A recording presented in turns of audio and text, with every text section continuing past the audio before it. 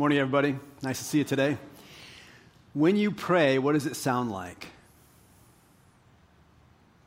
Like when you pray, do the Muslims and the gays and the unwed mothers make it into your prayers?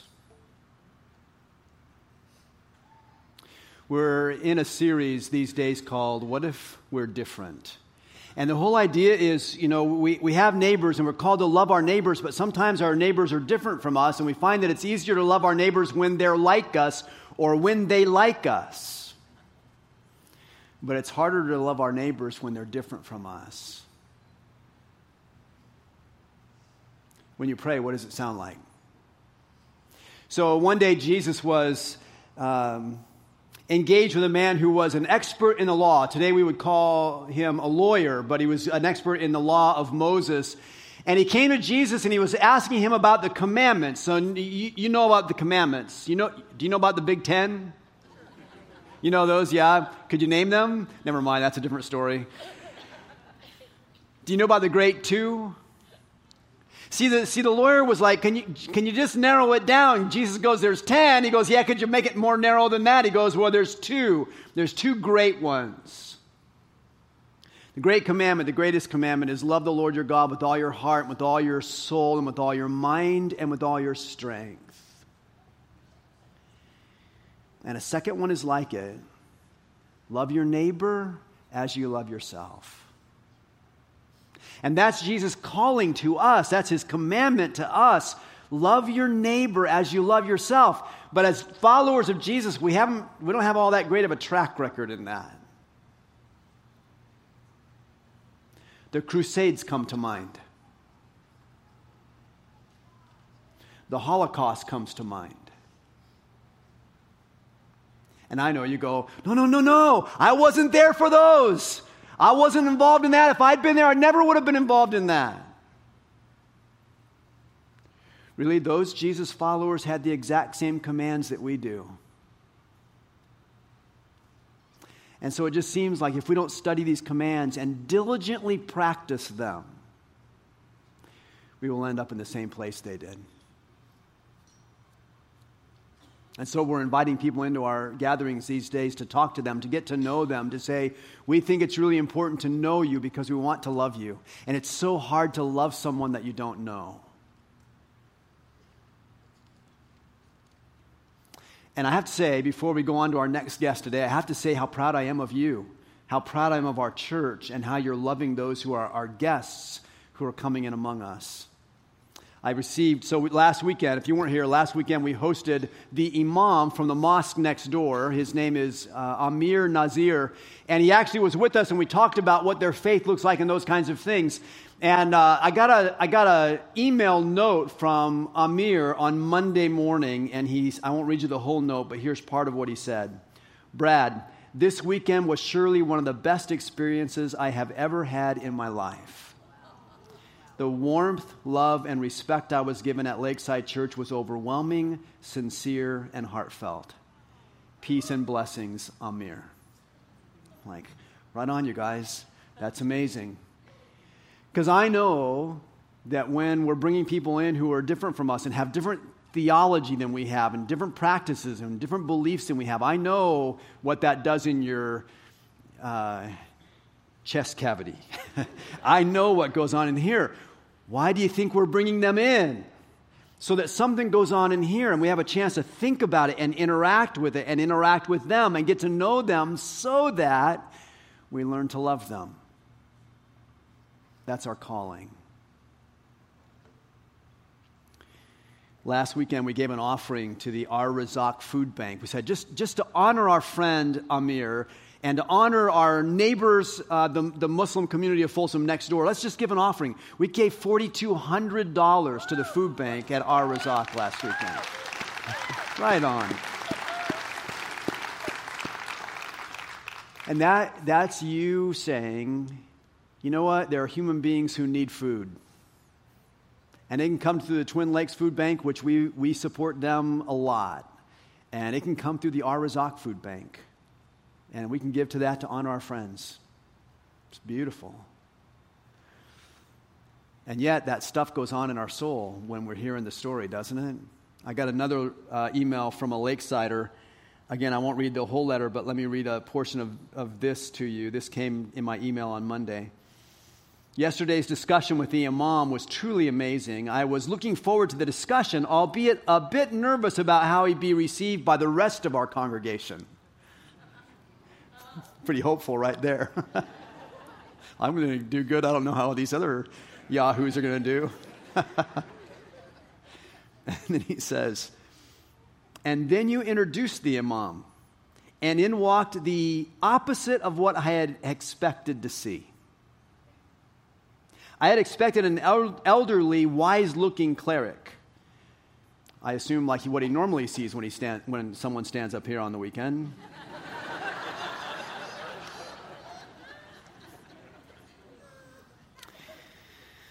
But in walked a young, bearded Muslim who was the spitting image of the radical Islamic men we've been seeing on the news recently, and my heart twisted a bit as I felt an unexpected emotion: fear. At which point I realized I had my own work to do on figuring out how to better love my neighbor. And he goes on to talk about how he processed what he was hearing that morning, and then he finishes with this: as I left the service, I met the imam in our foyer and gave him a hug, and it felt very much like reconciling with a brother with whom I've had years of grievances on both sides. Obviously, this is just a first step. There's so much more work to do, both within myself and within our community, but the first step is often the most important. Thank you for helping us take it.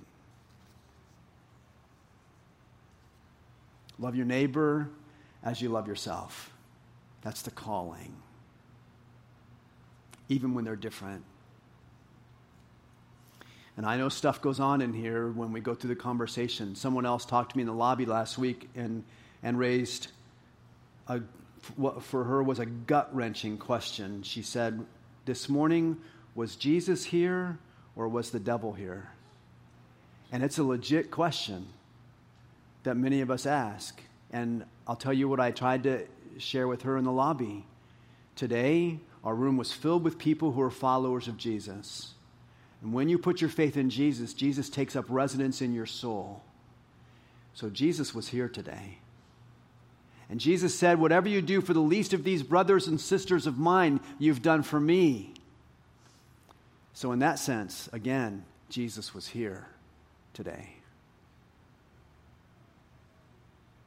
And we're going to keep leaning in and keep pressing forward to say, how do we love our neighbors who are different from us? And we have to hear them, we have to know them to be able to love them. And we're going to keep after it as we try and do this together. Today, we have the privilege to have, or to be able to hear from Rabbi Yossi Grossbaum.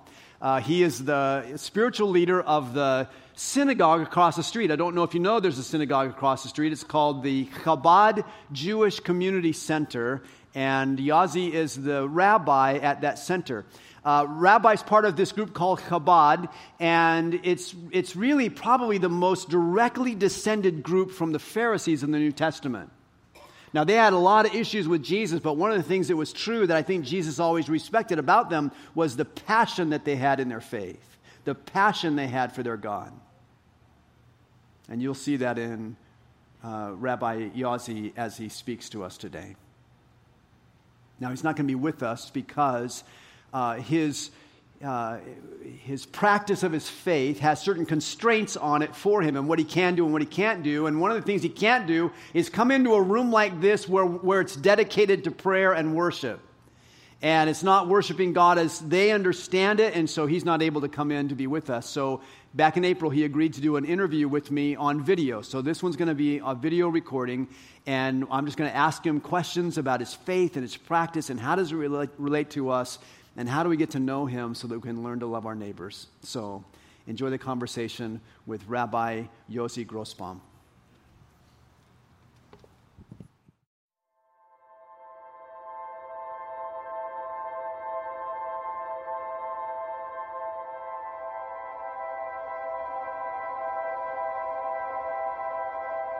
We're here with Rabbi Yossi Grossbaum.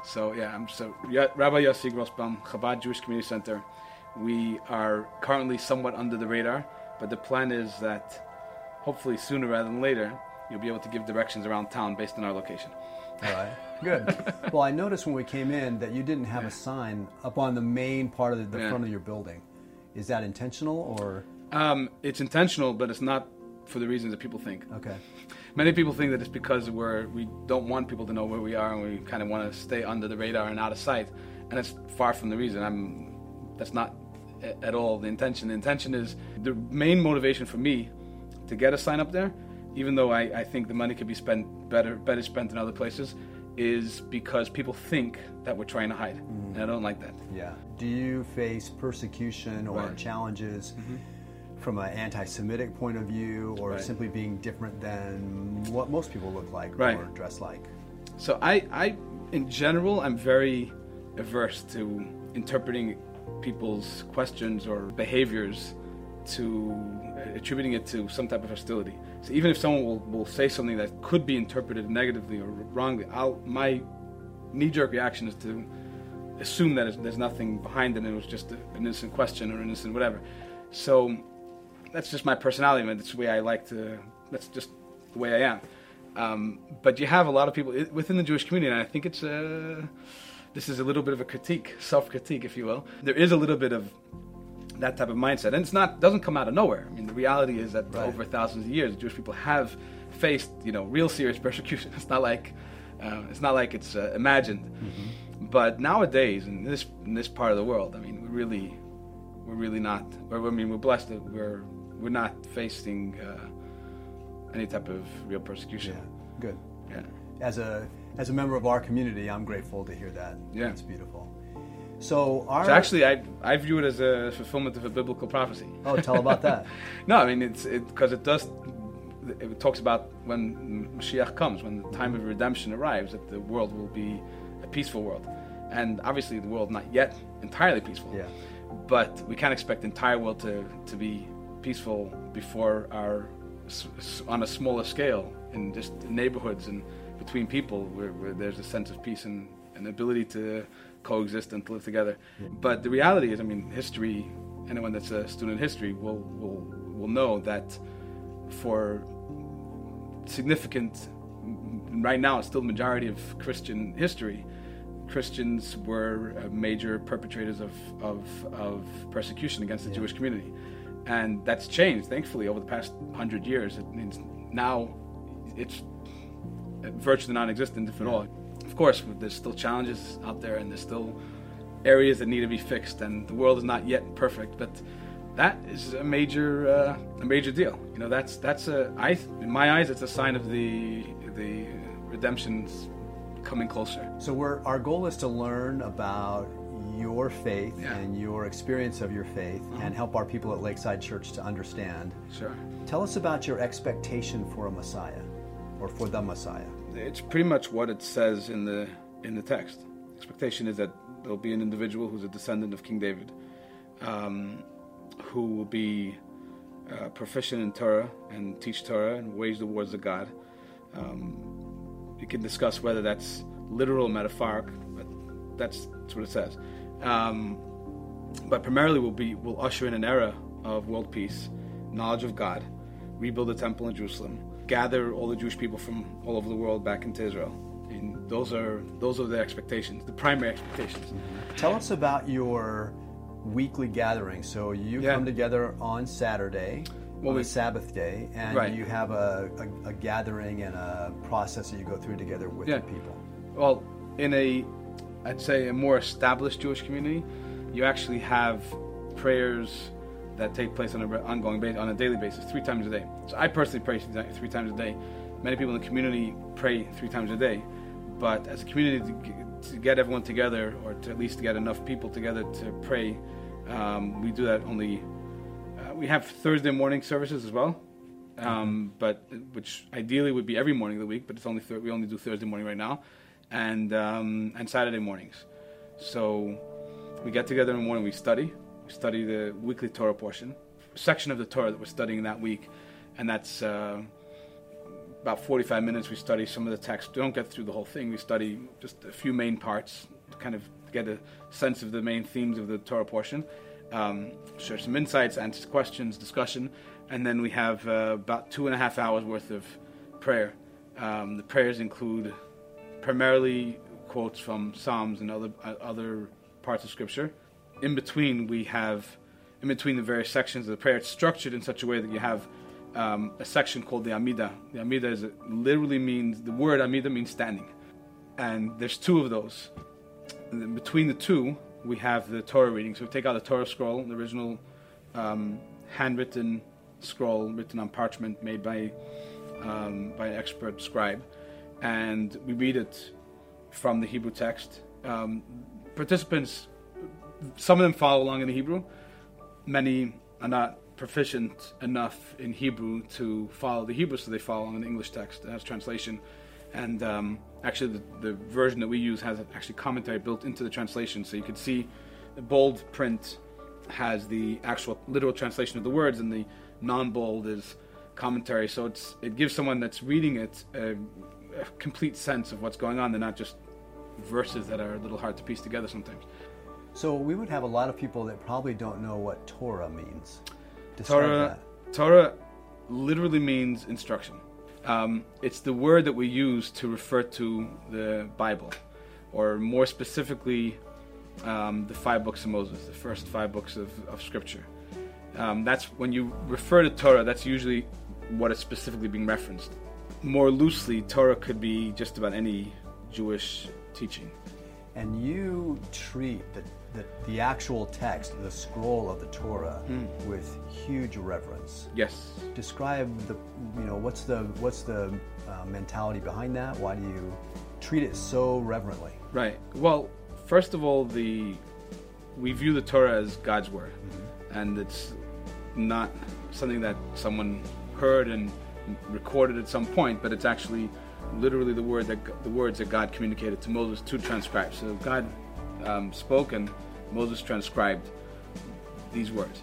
The way it's written, when it's written, handwritten, it has what's called the tetragrammaton. I don't know if that's used in your world. Well, most of our people wouldn't understand. We don't know that, right. So but that's you can describe that. So that's the name of God as it's written in the Torah. It's a 4-letter name of God, which has a significance, major holiness associated with it. And once you have a Torah scroll, once it's written properly with God's name included in it, there's actually laws associated with how you can't just mistreat it. It has to be treated in a very particular way. It's very holy. If it drops on the floor, anyone that's in the room has to fast. Oh. Yeah. So you're very careful not to drop it. No, of course. Yeah. So at the end of the Torah reading, it's always what the Torah is lifted. The Torah scroll itself is lifted above the crowd, everyone to get a glimpse of the text itself. What was it like to start the Jewish Center here? So we're part of the Chabad movement. Chabad is in its original source, is a Hasidic group. After the Holocaust, the leader of the Chabad movement realized that something has to be done to reinvigorate the Jewish world. There's about 14 million Jews around the world today, and that's not yet matching the Jewish population before World War II, before the Holocaust. So we're talking a significant, major hit to the Jewish world. The leader of the Chabad movement basically began this outreach program. Hasidic groups typically are very insular and very much based around their own community and focused on strengthening and building their own community from within. The Rebbe, the leader of the Chabad movement after the Holocaust, basically saw that something has to be done, an emergency. There needs to be a major shift in the attitude, and instead of focusing inward, we have to focus outward, and basically turn Chabad movement into an Jewish outreach organization. So we don't go out trying to convert people to Judaism. We go out trying to encourage Jews to re-engage in their Jewish heritage. Okay. Many Jewish people today are raised without Jewish education, or with a very minimal Jewish education, and they don't know the basics of Judaism. They definitely don't know how to live as a Jew and what it means, the significance, the depth behind it. Is that frustrating to you? Is it frustrating to me? Yeah. I kind of was born into a world where that's the reality, so it's like I never really saw the difference between the two, to be honest. So, but it is frustrating in a way because it's hard to communicate the value of Judaism and the depth of Judaism to someone who thinks that they experience Judaism, they know what it's about because they're Jewish and they've gone, they had a bar mitzvah, but they never began to really get a sense of the real depth and the meaning behind it. But it's also rewarding because at the same time, when we do engage such a person and we do get them to get a sense, a glimpse of the value and the depth and the meaning behind what it is to be a Jew, suddenly you see that their eyes light up and they're amazed. Yeah, because we have the exact same experience in the Christian faith. Where people go, well, I was baptized as an infant, right, and maybe I went to catechism or something, right. and then or they had confirmation, and then they never went any further, right. and they don't know what maybe what the background of their own faith is. Right. So let me ask about the name of God. I don't think you pronounce the name of God or say the name of God. Well, it depends. There's a number of names of God that the Torah uses. There's a whole bunch of different names. Some of them are considered ineffable, holy names. In other words, that they're not supposed to be just said when I shouldn't say ineffable, but they shouldn't be pronounced just for the fun of it, just like in conversation. Right. Only in the proper context, only when you're reading from the Torah, only when you're reading from a prayer or something like that. But there's one name, which is the Tetragrammaton, the 4-letter name of God, which is spelled Yud, Hey, Vav, and Hey. And I actually said an and between the Vav and the Hey because you're not even supposed to spell it out. Okay. Okay.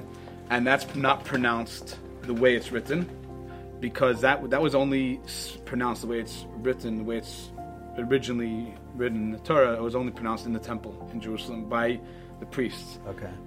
So anywhere outside of that context is considered inappropriate. Is that in response to the commandment, don't take the name of the Lord your God in vain? Well, don't take the name of the Lord your God in vain is true in any of the names of God. Right, well, not every single one. There are some that are not. There's 7, if I remember correctly, that fall into that category of holiness, that level of holiness. Yeah, when we're talking in conversation, you wouldn't say the name of God either. You would say Hashem. Hashem means the name. Oh, the name. That's what. So it's a very common thing. You say Baruch Hashem, blessed is God, but that literally means blessed is the name. Okay. When you treat something as holy as you treat the name of God, does that do something in your soul? Does that do something in your heart? Right. Or in your I'm sure it does. I'm sure it does. But I think more than anything else, it gives an individual a sense of something which is greater than oneself, and I think that's somewhat lacking now. I think everything is. I don't know if the right word is profane or not profane, but mundane. But it's even that. It's like there's nothing out of reach. There's nothing that's out of touch. There's nothing that's beyond our realm. Yeah. And that in broader society, in the culture, it's like I think there's a lack of a certain sense of holiness in the world, and recognizing, having experience where you have a Torah scroll which is not just taken out for any occasion.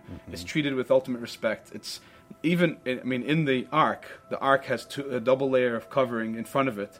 In the Ark itself, the Torah itself has a cover on top of it. Even though it's already behind 2 layers of covering, right? It's an added measure of reverence and deference towards it.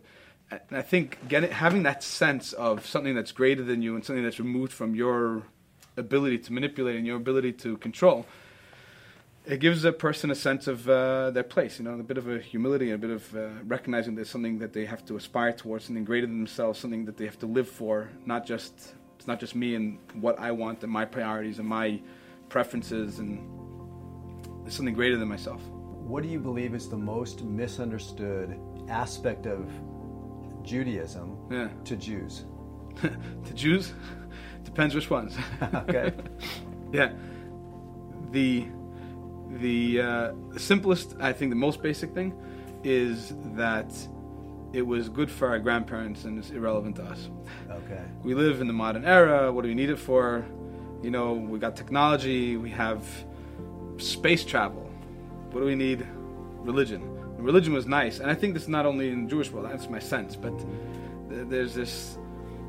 Back in the day, where there were uneducated masses. They needed something to control them and to keep them in line. So religion was a good whatever. But today we have technology and we have all these wonderful advances in society. We don't need it anymore. I think the biggest misunderstanding about the Christians, kind of in a theological sense, I think the biggest misunderstanding comes from Christian doctrine. Yeah. In other words, Christian doctrine, and correct me if I'm wrong. Go ahead. Because I'm not a big scholar in Christian doctrine, but the understanding there's this concept where in Christianity that basically human beings are flawed as from birth, from nature, right. Essentially flawed, sinful beings that have to somehow obtain salvation. The original sort of the prescription for salvation that God gave was to observe the law. Practically speaking, it was demonstrated over the years that it was impossible, that no one could actually live up to that, and so therefore God, in His ultimate kindness, gave the world Jesus to be the embodiment of this salvation. Essentially, that's the way I understand it. Correct me if I'm wrong. That's pretty good, yeah. More or less? Yeah. Okay. So, based on that belief system, based on that structure, so I think Christians have this sense. They look at Jews and they say, wow, you really think that you guys could obtain salvation in the original prescription that God gave, all these laws, these details and these minute details you have to observe so precisely and all of that. And they look at it and say, wow, you guys are really confident in yourselves, I just really hope that you can live up to it, because otherwise you guys are really, you're in for a rude awakening, right? In Judaism, the Torah, and the commandments of the Torah, the laws are first of all eternal, right? As well as that, there's no sense in the Jewish world. There's no original sin. There's no human beings are inherently flawed beings and not possible to connect to God. On the contrary, the attitude is that each person is close and has the ability to connect to God individually in an instant, without anything. They don't need to do anything essentially other than turn to God. And when we look in the Scripture, when we look in the prophets, we see that everywhere. Return to God, and return to me, and I will return to you, God. Right? That's like an ongoing theme. If I can go on a little bit of a tangent, it's not a tangent completely, Sure. but it's a little bit of a lesson. Yeah, go for it. There's a fascinating discussion in the Talmud, but there's a fascinating description of an individual who's described as having transgressed every sin in the book. Right, so he went and did everything deliberately. He was a rebellious individual, deliberately sought out to do every single sin that was possible to do, and he hears this heavenly voice call out and say, his name was Elazar ben Dordaya, that he is for him to return to God is as distant as east to west. So it says that he hears this, and something about that shook him to the core, and he puts his head between his knees, and he cried until his soul left, until he died. And then it says that a heavenly voice called out, Elazar ben Dordaya is mezuman l'chai olam haba, which means this individual, Elazar ben Dordaya, is invited to the world to come. And in other words, his repentance, his return to God was accepted. At that moment, one of the great sages of the Jewish world at the time observed this whole interaction, this whole back and forth, and he started crying, and he says that there's yesh koine lama b'shah achas. You understand what that means, right? No. It's possible for an individual to acquire his portion of the world to come in one moment. Now, the Hebrew word shah literally means a moment or an hour, or a period of time.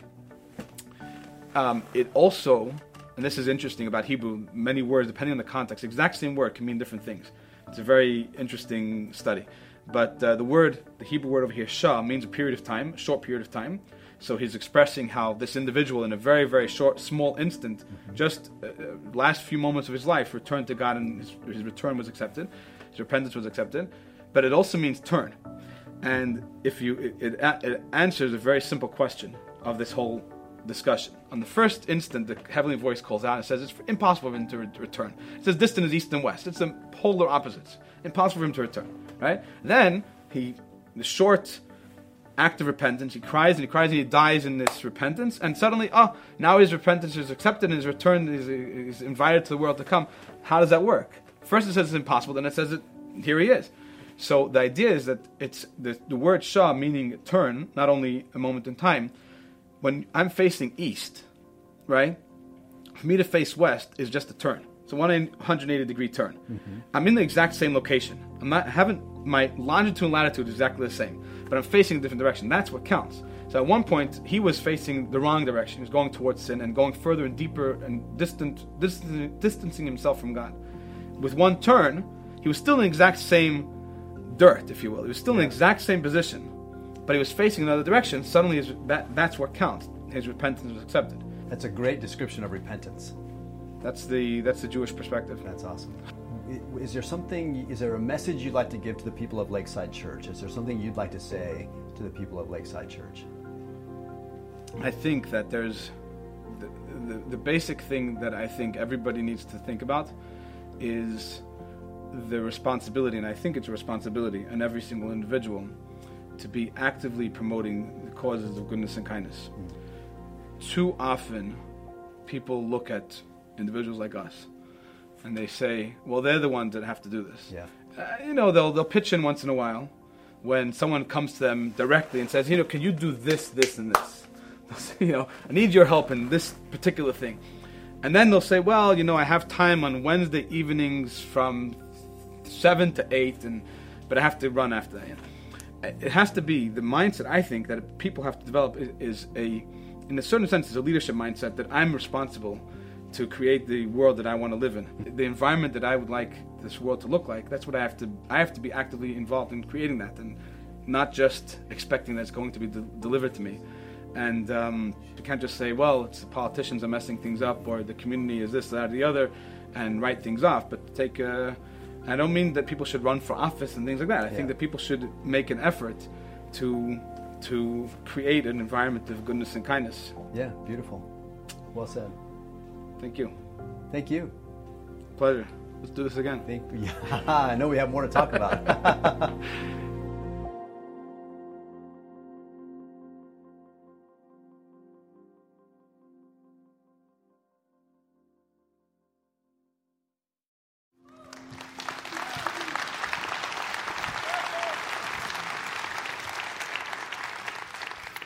So I know we have more to talk about.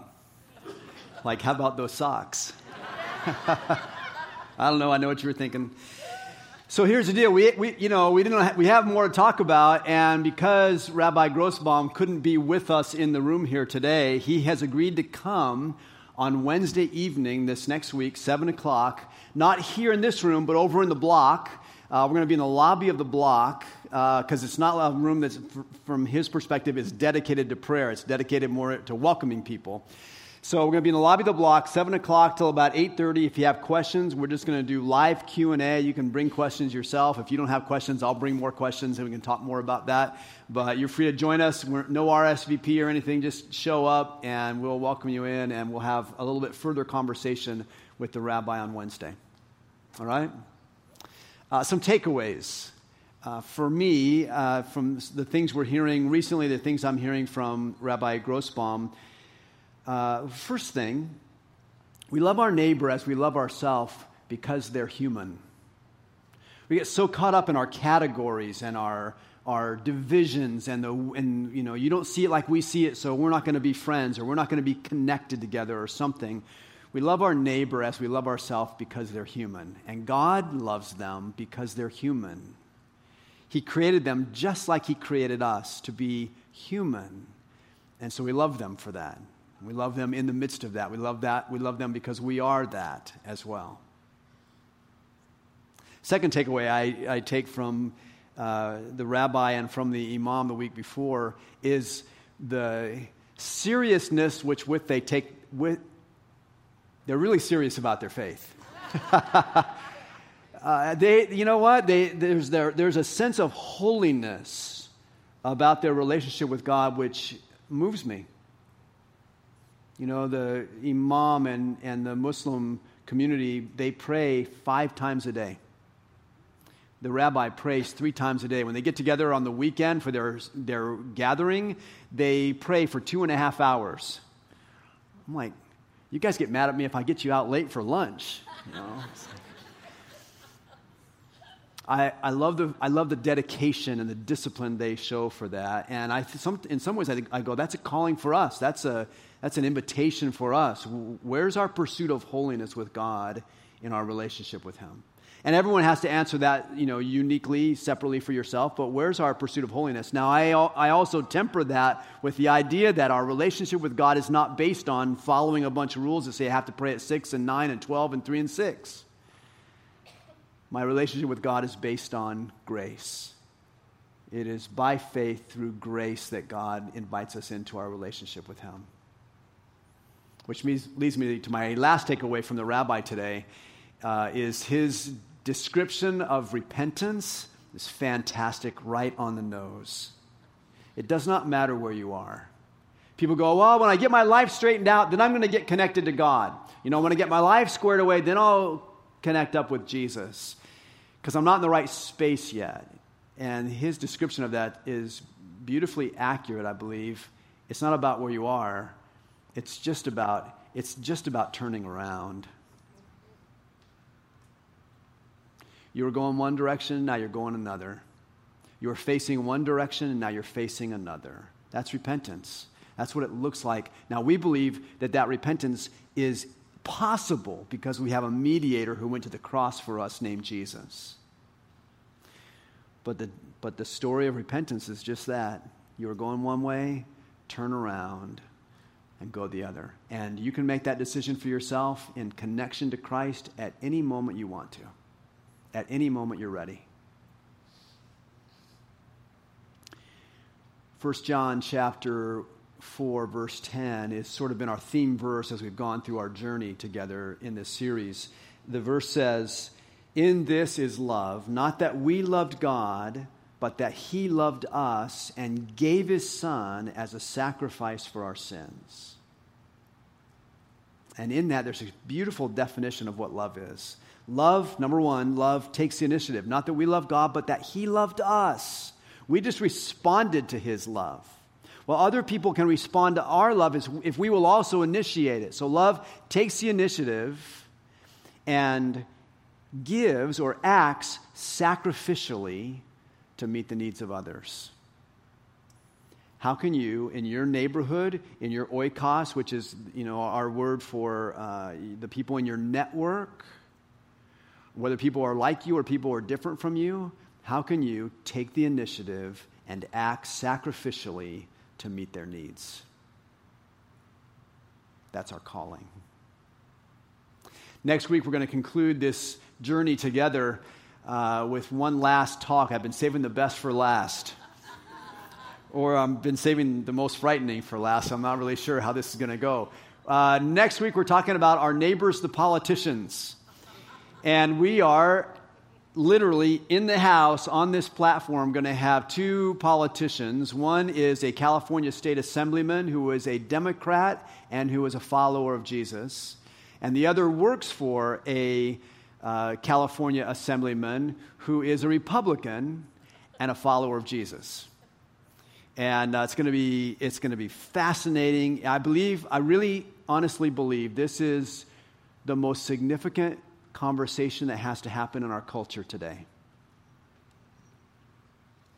If Christians can't figure out how to love one another when we disagree politically, there is no hope for love to win in the world. So we're going to hear some Jesus followers talk about politics and how does it work and how do we love our neighbor even when they're different from us. So come early next week and bring friends with you. I'd love for them to hear what we're going to be talking about. I'd love for you to be able to hear what we're going to talk about, and we'll share that together. All right? Let's pray together. Father in heaven, thank you for loving us like you do. Thank you for taking the initiative with us. God, such a great, merciful thing that you took the initiative to love us and to act sacrificially to meet the needs that we have. Thank you for that. Thank you for Jesus, our Messiah, your anointed one who gave his life and then took it up again in resurrection. Thank you for all of that. Lord, we worship you together, and we ask that you would empower us and shape us, and by your grace, transform us into people who are so passionate about loving our neighbors that we change the world. Thank you, Lord. We love you. Amen.